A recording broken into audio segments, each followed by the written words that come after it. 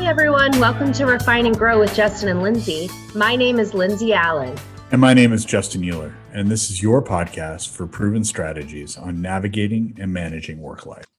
So this next topic is something that's near and dear to me, and it's really a topic that gets written about extensively and seems to have some enduring qualities to it, and that's the age-old conversation of work-life balance. Something I've actually started framing in the last couple of years. And I think it was catalyzed by an article I'd read, but it's the fact that work-life balance doesn't really exist. When you spend 80% of your time doing something, it's really hard to have balance between work and the 20%, which is the rest of your life, which in my life includes 4 kids, a wife, a kitchen remodel, recreational time, rest, sleep, an occasional book that I read. So it's really hard to say that I have balance between work and life, especially when it's, late afternoon right now as we record this podcast. Lindsay and I have been on calls since 7 a.m. and prepping since 6 a.m. So there really is no such thing as work-life balance. I think a better way to frame it is setting good boundaries, knowing how to frame your work life and create some separation between your work life and the rest of your life. Making this distinction that an old VP of both of ours used to say, are you working to live or are you living to work? I always admired her because she was always willing to take the time that she needed. And she still ran a great business as well as work remotely and work in alternate work sites and take advantage of the opportunity to do really good work that supported her life, but she didn't die on the altar of work. So that's really what we want to spend a few minutes talking about today. How do you create acceptable boundaries and limits between work and life? And how do you rest? How do you recover? How do you ensure that work doesn't become this all-encompassing, all-consuming activity? That's really our topic for today. Well, I think you had called it previously when we had a conversation to prepare work-life health. And I liked that. Yeah. Mm-hmm. I like that terminology. Yeah. I wanted to add that can be our term as we talk through it, work-life health, because it doesn't necessarily imply a 50-50 balance, but just that both are healthy. For sure. I think it really rests in this question that I have to ask myself oftentimes. So this definitely is not coming from some ivory tower or coming from a person who's got it all figured out. My wife would tell you that I do not have it all figured out in this department. But the question I always ask myself is, what defines me? Does my work define me? Does my title and income define me? Are those the defining characteristics of Justin Euler? Are those the things that are going to be written as my epitaph and on my grave? Dang, he was good at working 60 hours a week and burnout was his best friend. And he made a crap ton of money, but he didn't get to do anything with it. And that's really not the epitaph that I want. And so I've really embraced this idea of working to live and doing a good job with the work that I've been given and leading well and managing hopefully well and producing good work quality for my customers and doing work that I'm proud of, but also not having it be the defining characteristic of who I am and what I do, and allowing for the freedom to walk away from work and to rest, to recover, and realizing that sometimes the best work I do is sometimes not when I'm sitting at my desk staring at my laptop, but some of my best thinking is in the shower, on a run, sitting on a beach in Mexico, skiing down the slopes of Crystal Mountain here in Washington State. My brain has the ability to have better and improved creative function when I'm rested. So I think that's really the first question is what's defining you? Is work defining you? If work's defining you, then you're going to give it 100% and then some of everything you have. But if you can set it as something that enables life, you're able to set some healthy boundaries around that. Yeah, this actually reminds me of a story that I have about when I recognized the importance of this, which a mentor helped me recognize. So when Justin and I first worked together, a friend of mine, Shanae, she was working at the same company as Justin, and she thought I might be a good fit. She knew I was moving to the Seattle area. So she had helped me interview, and I learned a lot from her. And a couple of years after I started working at the same company as Shanae, she ended up leaving and going to another consulting firm. And she wasn't happy with the move. So I stayed in touch with her because we were friends. And I remember going to lunch with her one day and she was again looking for a new job. And I asked her how her interviews were going.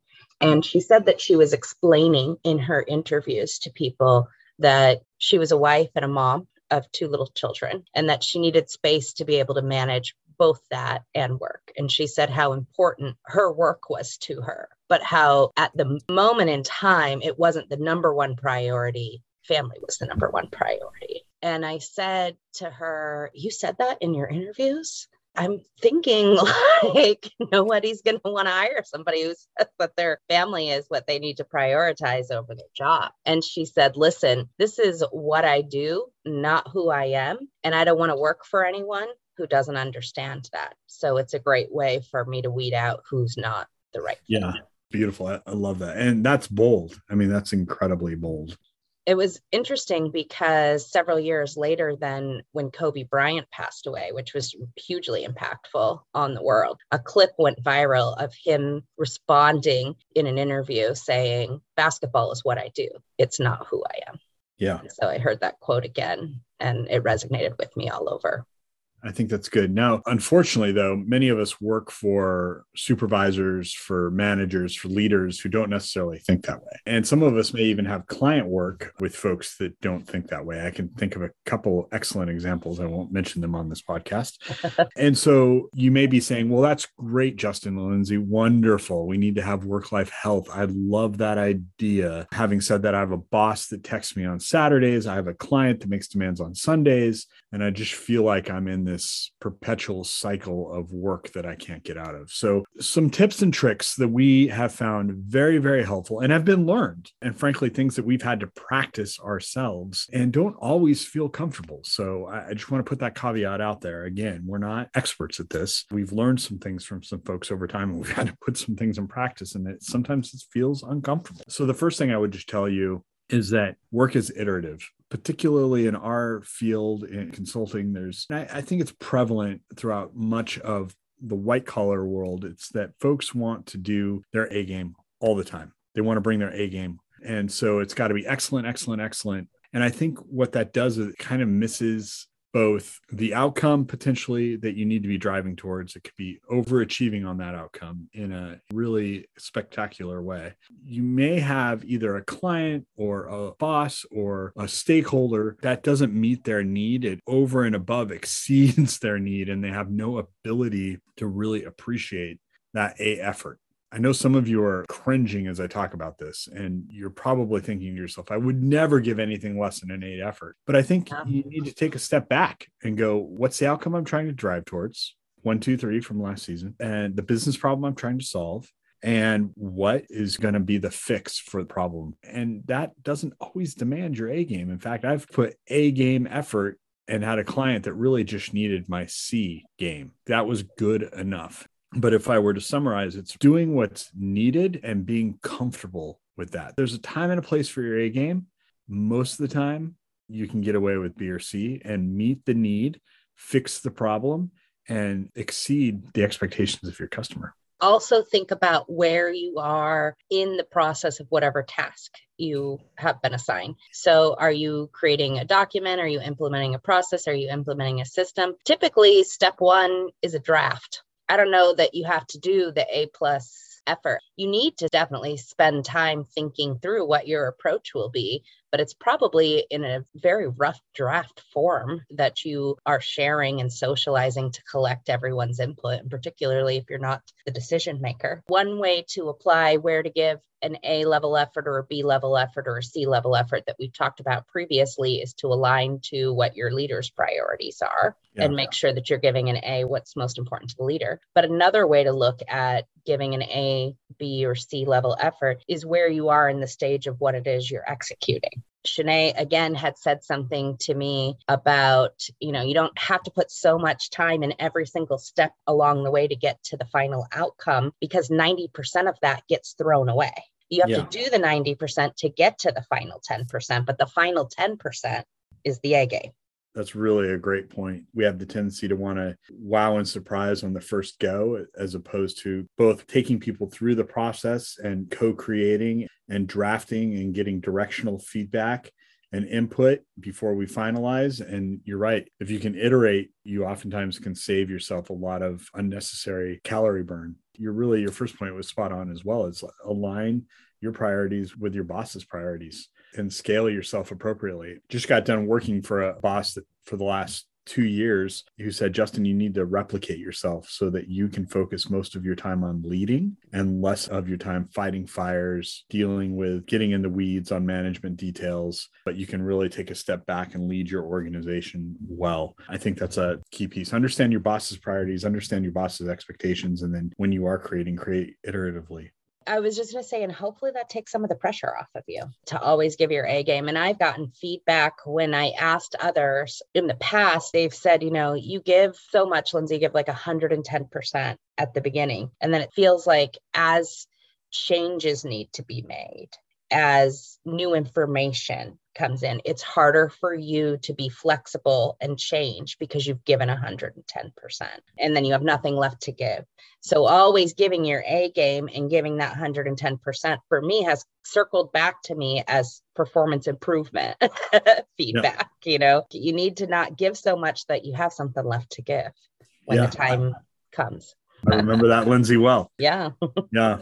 The next step is, okay, great. Justin, you talk about setting boundaries. How do I do that? And Lindsay, you made a note here. You say, teach others how to treat you. You inform how someone's going to treat you to some degree by the permission you give them to treat you a certain way. So to put it a bit more concretely, if you answer emails on Sunday from your customer or your stakeholder or your boss, you are training that individual to contact you in off hours. Right. You are teaching them that that's normative behavior and that you will respond. Without saying a word, you're teaching them that. Without saying a word. So it's not that I never look on email at the weekends. It's not that I never work on the weekends, but I'm very targeted and selective about the work that I do and the emails I respond to. And there are whole weekends where I don't touch my laptop and I set my phone down and don't respond to email or text messages at all. Now, I live in a project-based world, and so there are times and project milestones where it requires my full attention, and I have to give that attention, but that's a once,